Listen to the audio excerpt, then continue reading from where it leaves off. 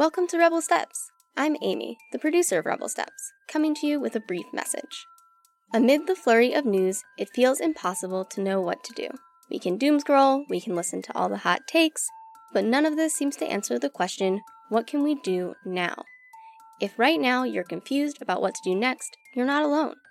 As always, this podcast is dedicated to taking action. So here is a few of our thoughts on what to do as we watch Trump's coup attempt unspool.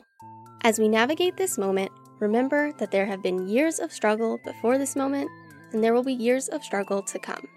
Instead of looking for that big action you can take right now, think about how you can join the struggle for the long term. That might mean joining a tenants union, getting involved in local mutual aid groups, or working towards prison abolition.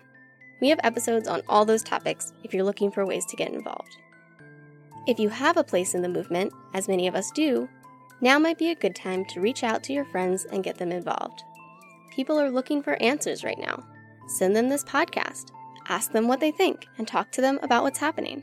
And it's also a good time to prepare your organization for an influx of people. Maybe plan to have onboardings and projects ready for people to jump in and help with. Also, leftists do have an actual vision of hope to offer people, and now is the time to share that. If you feel unprepared for emergencies of any stripe, now is a good time to get things in order, in case the worst-case scenarios come to fruition. Having a 3-month supply of medication you need is always a good idea, having a passport, storing 3 months of non-perishable food. If you're looking for more prepping advice, check out the podcast, Live Like the World is Dying.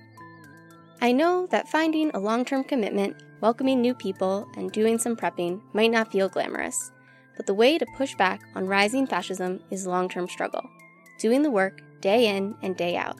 We believe that building dual power by working towards building alternative institutions is the only way out of this mess, so we encourage you to find your place in that everyday work. Unfortunately, this attempt at the Capitol was just the first chapter, and we can look to history and see similar instances leading to devastating second and third chapters. The Beer Hall Putsch brought much attention to Hitler and Nazis. 10 years later, they established the Third Reich. The Spanish Civil War started when fascists refused to accept the elected government, and that led to almost 40 years of a fascist dictatorship under Franco. And coups aside, we are living in an era of constant crisis. From economic nosedives to the pandemic, to continuous wars overseas, to the coming climate collapse. So if you've been looking for a time to plug in, that time is now. I know it feels big and overwhelming, and that's why we need you.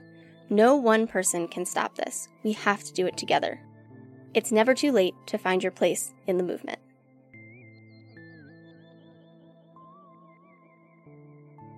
Lastly, our friends at CrimethInc are calling for anti-ICE demonstrations around the U.S. on January 20th. We encourage everyone to find an anti-ICE demo happening in your area and voice your dissent on January 20th. Head to crimethinc.com to learn more. Thanks for listening to this episode. Look out for a longer episode on onboarding coming out next month. Believe in yourself, trust one another, and get organized.